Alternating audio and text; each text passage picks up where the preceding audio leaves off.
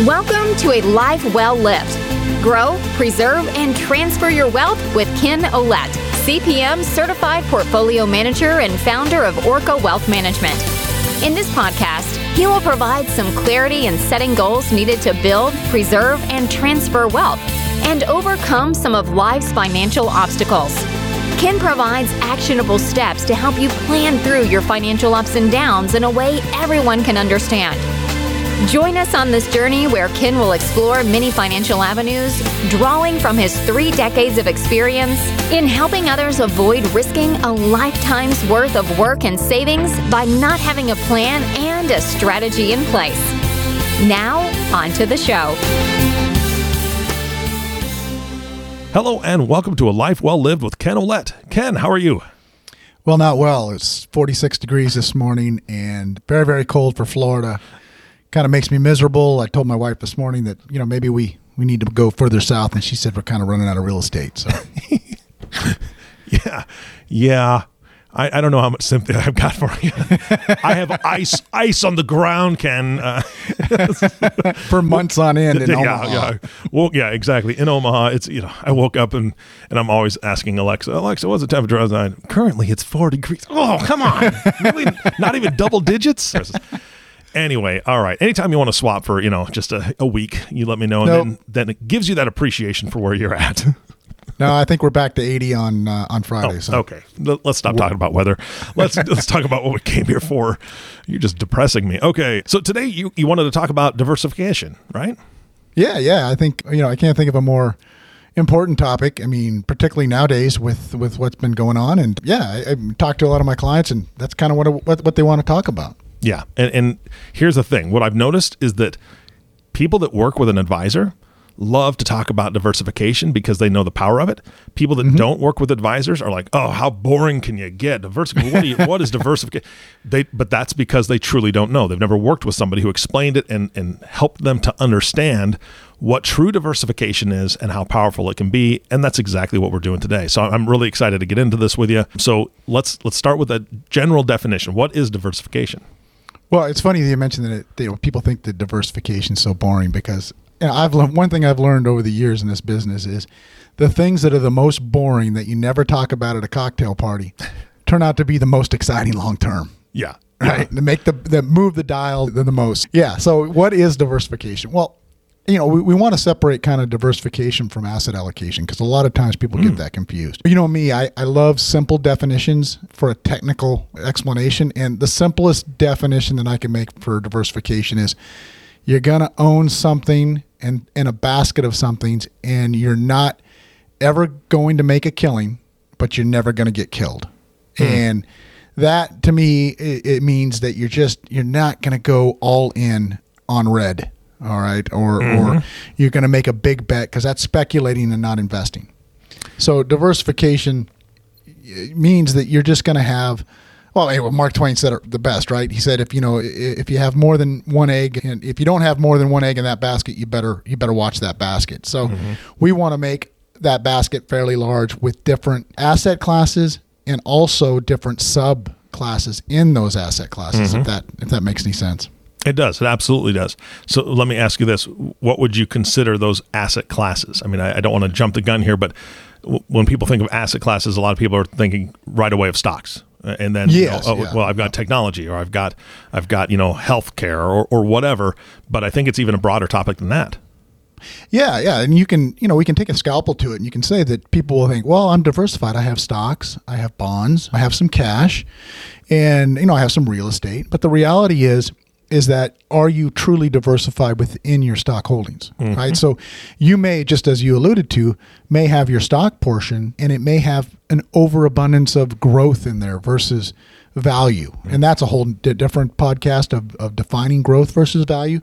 But for our listeners, in this case, we want to look at the fact that growth is stocks that typically are high growing, have a higher potential to make earnings, things of that nature. You think of technology stocks oftentimes, things of that nature. And value stocks would be your stodgy stocks that you think of the J&Js and of the world, the Johnson & Johnsons and things of that nature that perhaps pay a dividend Or you also, in the stock selection criteria, you have domestic stocks, you have global positions, and then you have foreign stocks, and then emerging markets. And so all of these are subclasses of that asset class. And we find oftentimes, and without error, when I have somebody come in, 99% of the time, they are under diversified when it comes to equities.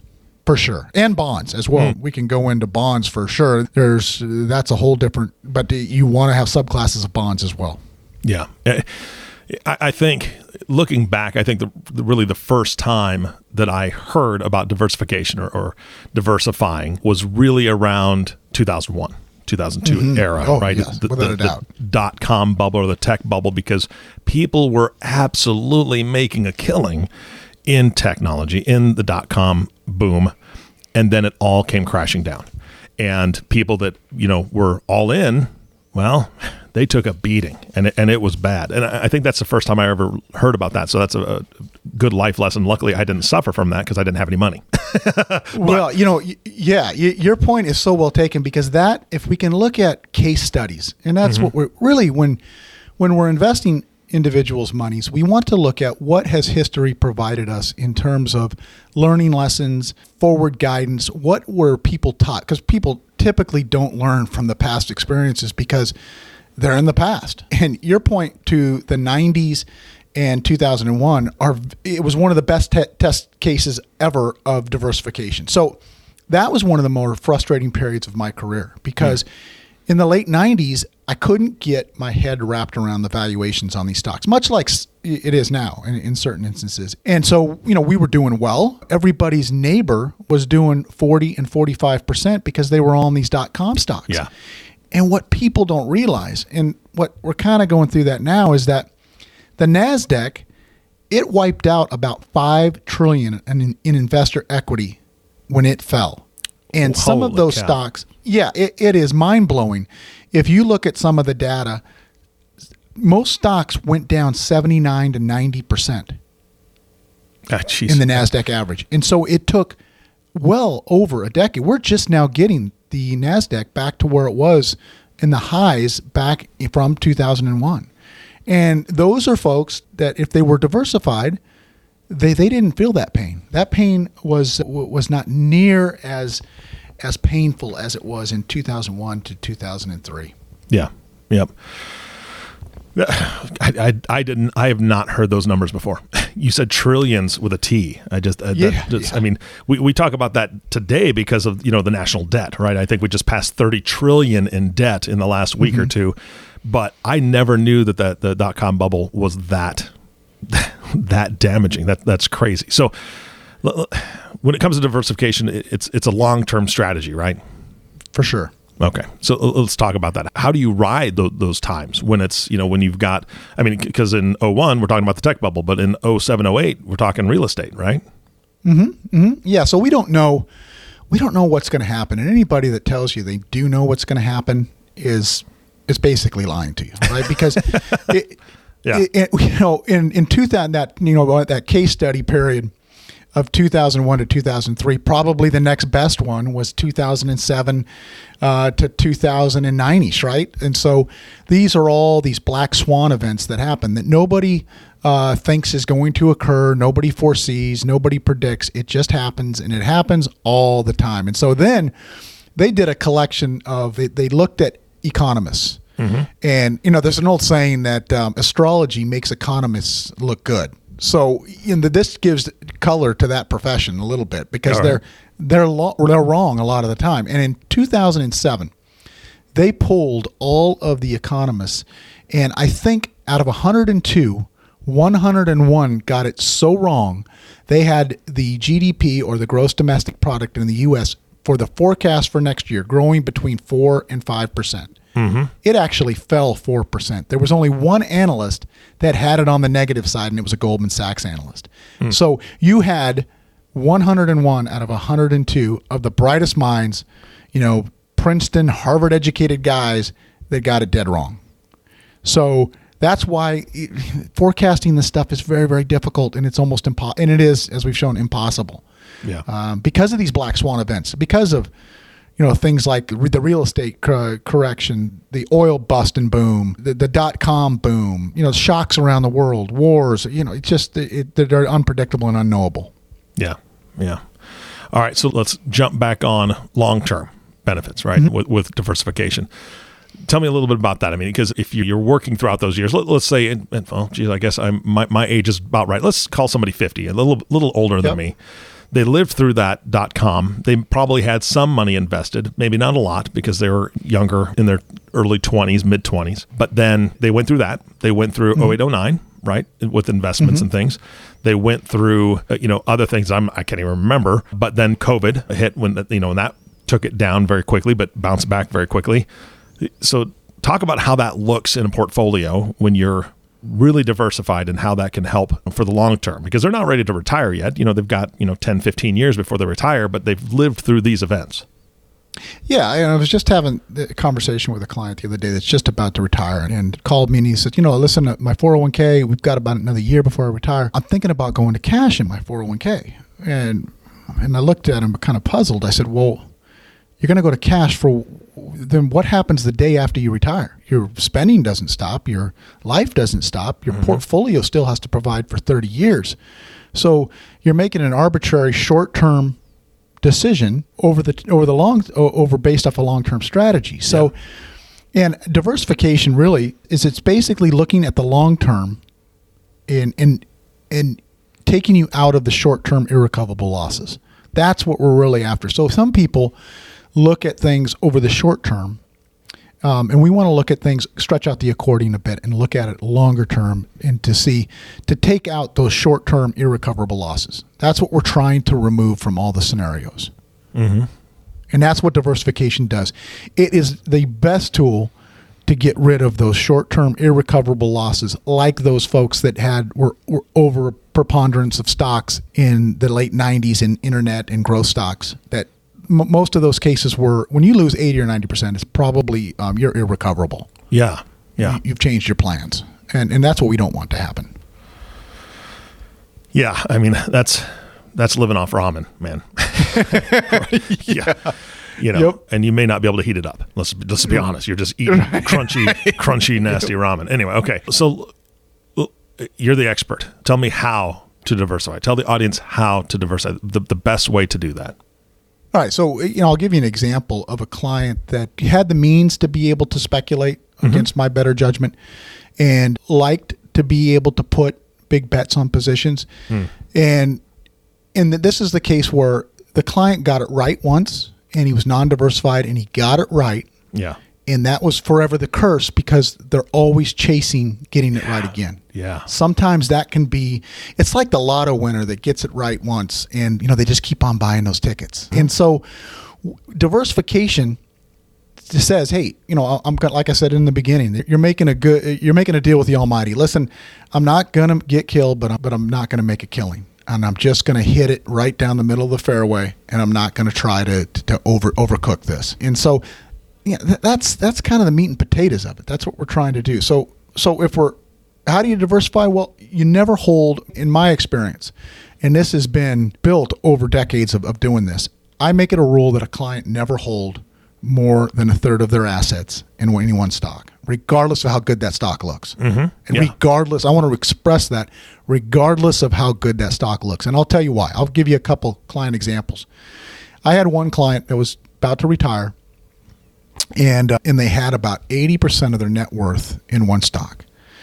Great company, rich history of growing, exceeding the market value of the market. Just a great performing stock. And we sat down and I said, listen, you cannot hold that much stock because it violates the laws of diversification. And at some point, when you think you have the lock figured out to Wall Street, it's going to change the key.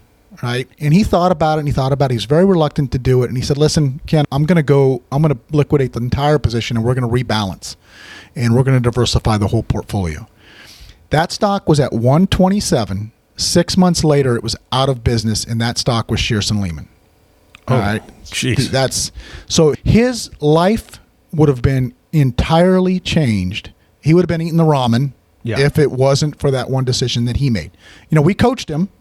but we give options and clients make decisions. So he made the right decision. And I'll tell you another one that's pretty telling. When this was the first year in the business, when I first got into this business, I had a client come. At this point, he was a new client, and he brought in his full entire net worth of Ames department stores. Anybody remember Ames department stores out there? Do you remember Ames department stores? I've heard of them, but I've never been to one. Yeah, because they're out of business. So that's what we're going to do with the story. There you go. Yeah. I guess I missed my chance. He comes into the office with all of this Ames department stores, and he says, I want to sell it.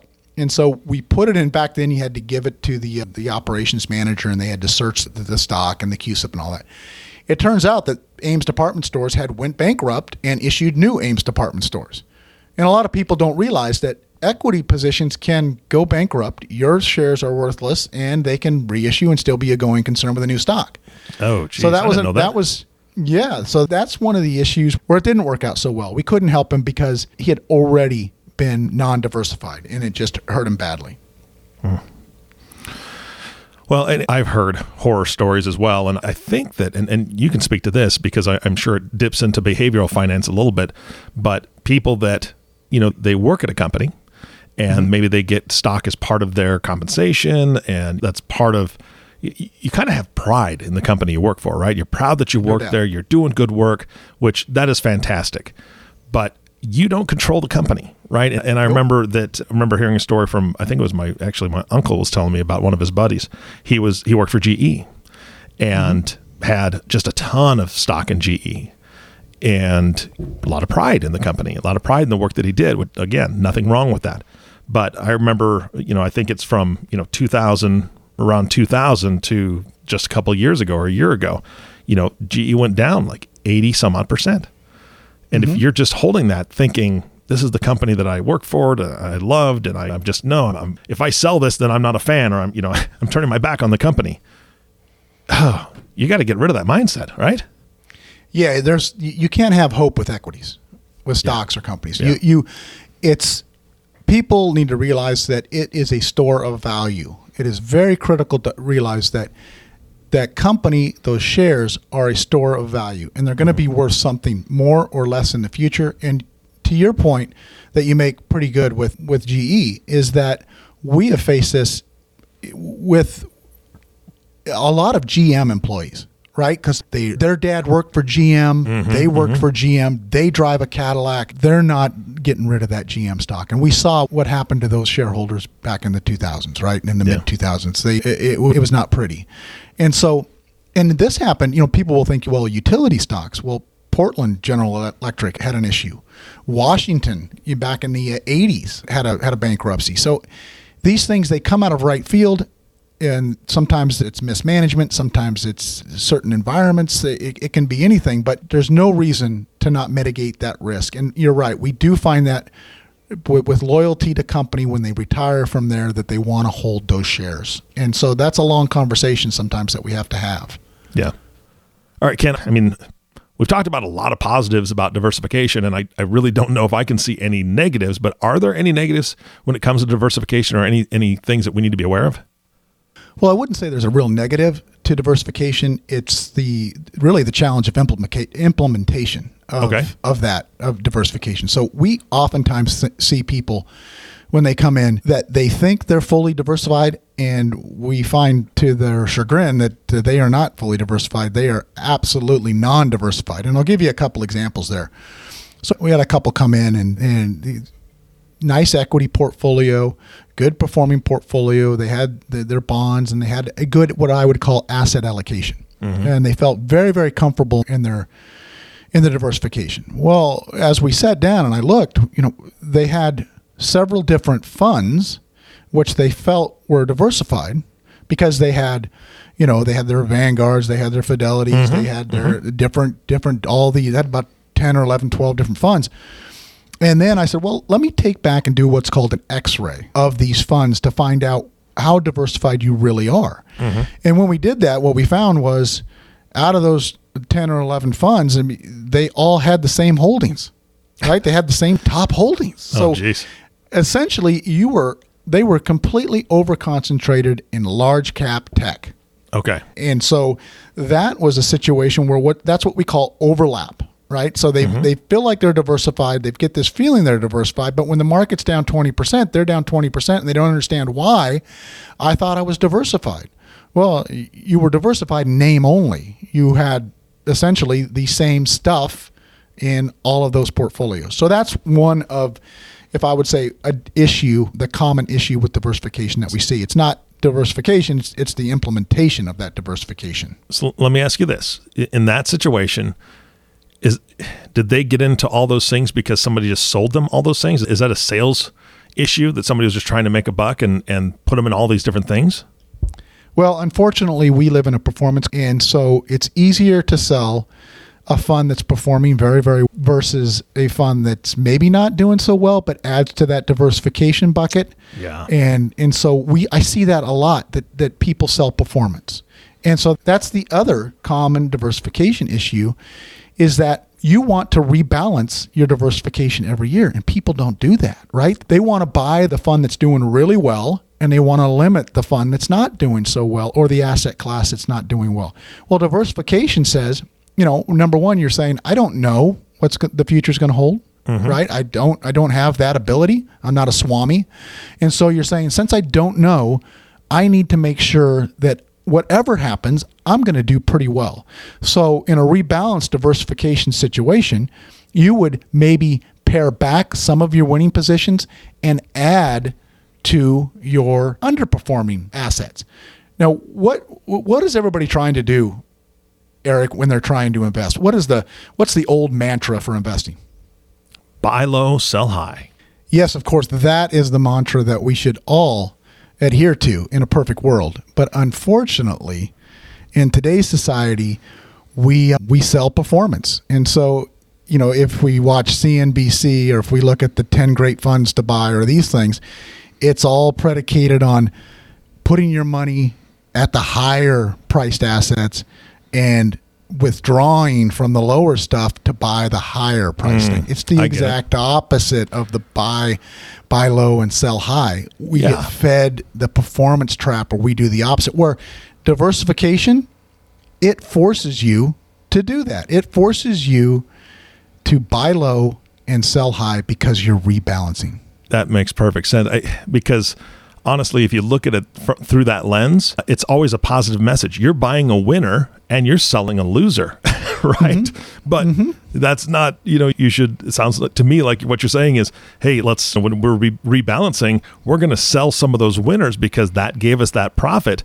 And we're going to invest in some of those ones that are quote unquote, I'm using air quotes on a podcast here, quote unquote losers. But it doesn't mean that they're tanking. You're not going to invest in a company, we see the ship is already sinking. Well, that's not the company we're investing in. We're seeing the ship that is, maybe it was down a little bit, but we know it, or we hope it's going to be coming back up. And that's kind of where you reallocate. That's what I'm assuming. Right. You can look at the historical performance of outperformance and underperformance, and this year's winners oftentimes are next year's losers. And so we're trying to just mitigate that, right? We're trying to put a little money into this year's losers. And to your point, we're not buying falling knives here. We're not buying things that are going out of business. We're buying fundamentally sound companies and asset classes that just are not seeing any love, right? They're just, people are chasing that performance. And so they're not seeing fund flows. But then as soon as that tide changes, all of a sudden the money starts flowing into that side, and you're already there. Yeah. I've got one of my mantras in this business, and my clients hear it all the time, is, when you work with me, I've got a rule. I might be early, but I can never be late. And that's what diversification does for you. It gets you in early, but you're never late. Yeah. And that's important. Absolutely. Well, Ken, we're coming to the end of the time here, and I'm positive, because now I'm thinking about the same thing. I'm positive the audience is thinking, am I truly diversified? Because, I didn't think about maybe the overconcentration or the overlap that you were talking about. Or maybe they're working with an advisor that they just have no clue if they're doing the right thing or not, and they'd like a second opinion. You do this for educational purposes, and this is a part of how you want to reach the masses with good information. If they want to reach you, what's the best way to do that? Well, the website, obviously, orcawealth.com. You can reach me by phone, 727-938-1600, directly at my office. We don't rely on voicemail, so you'll get a live person that calls in or that listens, that answers the phone. And Instagram, I'm on there. I'm on Twitter. I'm on LinkedIn. We post every day on most of those sites, just something that people can, give some thought to, or just some thought-provoking idea or something of that nature in the markets of what we're thinking about. And, generally, the best way is just to call me and perhaps have a conversation about what you're doing. Yeah. And for those listeners that did not hear the first couple podcasts, go back and listen to those, because you'll get to know Ken on a deeper level and understand, how he works. But that phone call or that email or that meeting that you're going to have with him, it doesn't cost you. He'll talk about that in one of the podcasts. Go back and listen to those podcasts and kind of see how his system is set up. Ken, I always learn something from you. I appreciate you allowing me to be a small part of this podcast and learn right alongside with the audience. Thank you so much for your time and the information today. Thank you, Eric, and stay warm in Omaha. You just had to throw that in there, didn't you? Just turning the knife, Ken. All right. Well, thank you again. But our last thank you, of course, goes to the listening audience. Thank you so much for tuning in and listening to A Life Well Lived with Ken Ouellette, founder of Orca Wealth Management. If you have not subscribed to the podcast yet, please click the subscribe now button below. This way, when Ken comes out with a new podcast, it'll show up directly on your listening device. This makes it really easy to share these podcasts with your friends and family. And this is a great one to share because a lot of people think they're diversified. And I know in the movies, we always see the people, standing around with their cocktails going, oh, I'm diversified in my portfolio, blah, blah, blah. No, but really, if you don't know, you could be hurt by not knowing. So share this podcast, have a discussion, and then make the phone call to Ken. Thank you so much for listening today. For everyone at Orca Wealth Management, this is Eric Johnson reminding you to live your best day every day. And we'll see you next time. Thank you for listening to A Life Well Lived. Grow, preserve, and transfer your wealth with Ken Ouellette, CPM. Click the subscribe button below to be notified when new episodes become available. The information covered and posted represents the views and opinions of the guest and does not necessarily represent the views or opinions of Orca Wealth Management, LLC. The content has been made available for informational and educational purposes only. The content is not intended to be a substitute for professional investing advice. Always seek the advice of your financial advisor or other qualified financial service provider with any questions you may have regarding your investment planning. Orca Wealth Management, LLC does not provide legal or tax advice. Clients should seek the advice of a qualified attorney or accountant as necessary.